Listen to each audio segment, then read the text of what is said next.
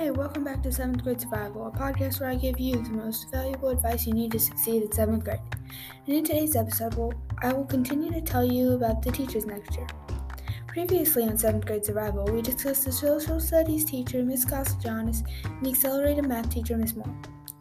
The first teacher that I will tell you about today is the math teacher, Miss Blair. Miss Blair is a regular math teacher, and from what I've heard, she is fun and peppy.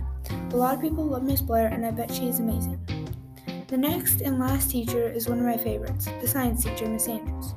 Miss Andrews is very fun and gives off really good vibes. Her class is very fun, and we do lots of hands-on activities. You can succeed in Miss Andrews' class as long as you get into class and get started quickly without talking, and if you turn your work in on time. That might make her sound like a pretty strict teacher, but she really isn't. She loves to talk to her students and get to know them on a personal level. Well, that's it for today. Make today a good day, and I'll see you in the next episode of 7th Grade Survival.